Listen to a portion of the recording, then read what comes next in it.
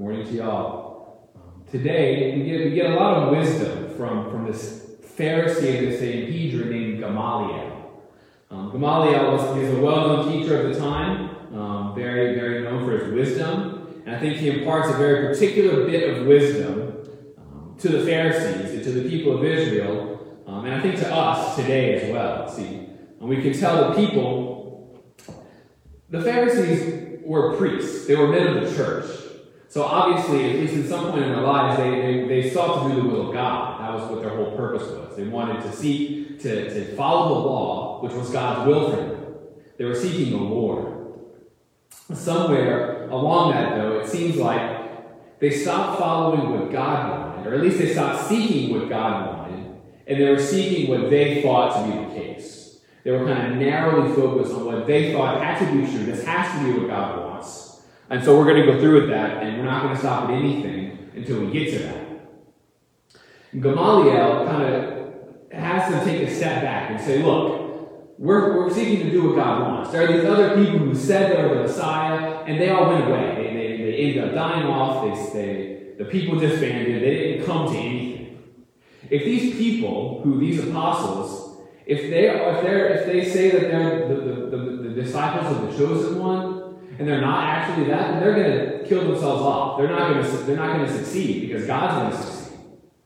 But if this is true, if these people are actually of God, then we're not doing God's will anymore. We're fighting against God if this is actually what God wants.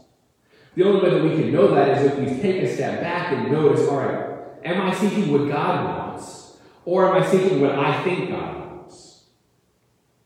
And it's easy in times of difficulty to think, God surely can't want this. This is what has to be the case. This is how things should be. And so this is what I'm going to seek. And so I think in our life, now we can think, obviously God wants us to do all these things. He wants our life to be a certain way. He wants all these restrictions to be off. He wants us to be able to come to Mass. He wants us to do all these things, which is true. He does desire all those things, but we can't put His will for us in the present moment beneath how we think things should be. Like following the example of Gamaliel, we should examine the situation we're in and see what is God doing, what is God speaking to me in this particular situation. And it may not seem like a good situation with whatever the struggle, whatever the fear, the anxiety, whatever's going on in our hearts. It's probably not a good situation. It's probably not a pleasant situation because it's in those moments when we seek to put our will above the Lord's.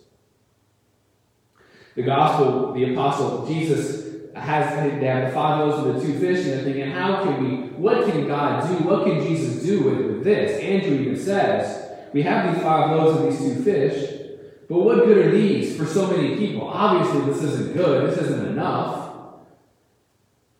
God's favorite thing is to surprise us, to take our little imperfect attempts, our imperfect offerings, our little weak, feeble attempts at following Him and at praying and uniting ourselves to Him, and making them something great.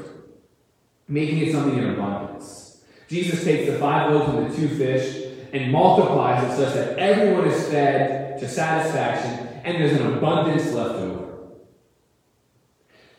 If we seek what the Lord wants and we make these meager little offerings of our day-to-day life in faith, Jesus is going to multiply it. Jesus is going to create an overabundance.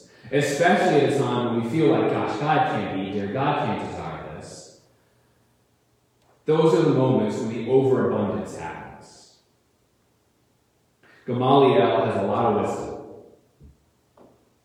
Seeking what the Lord wants over anything, over what we want. And allowing the will of God in humility and in submission and in trust to unfold in our lives. Gamaliel had a famous Jewish student, who was the top of his class, the most zealous of all the people in the law. That student was Paul. And Paul, I think, took to heart what Gamaliel's teaching right here. He saw how God was working, and he followed that with everything. He left everything that he knew to be familiar, went into this unknown territory. He went to these people he was trying to persecute. And we see what God did through that. He turned Paul into the greatest evangelist the church has ever known. Still writing to us today. Whenever we make these feeble little attempts to seek what God desires, to do what God wants us to do in our life, to take the time of silence, to ask God, what do you want of me? What are you trying to do in my life? So much more than we expect is going to happen. So much more transformation occurs in our own hearts and in the lives of the people who we encounter. Our little 5 loaves and 2 fish becomes an abundance of food. The Lord desires to do that in each one of our lives today. May we follow the wisdom of Gamaliel, embodied in Paul, embodied by the apostles, seeking to do what God wants before all else. Seeking to ask God, how are you acting? What do you desire me to do right here, right now, today? We pray for the grace to be able to hold fast to that, even when it's hard, and to trust that God is working in our lives.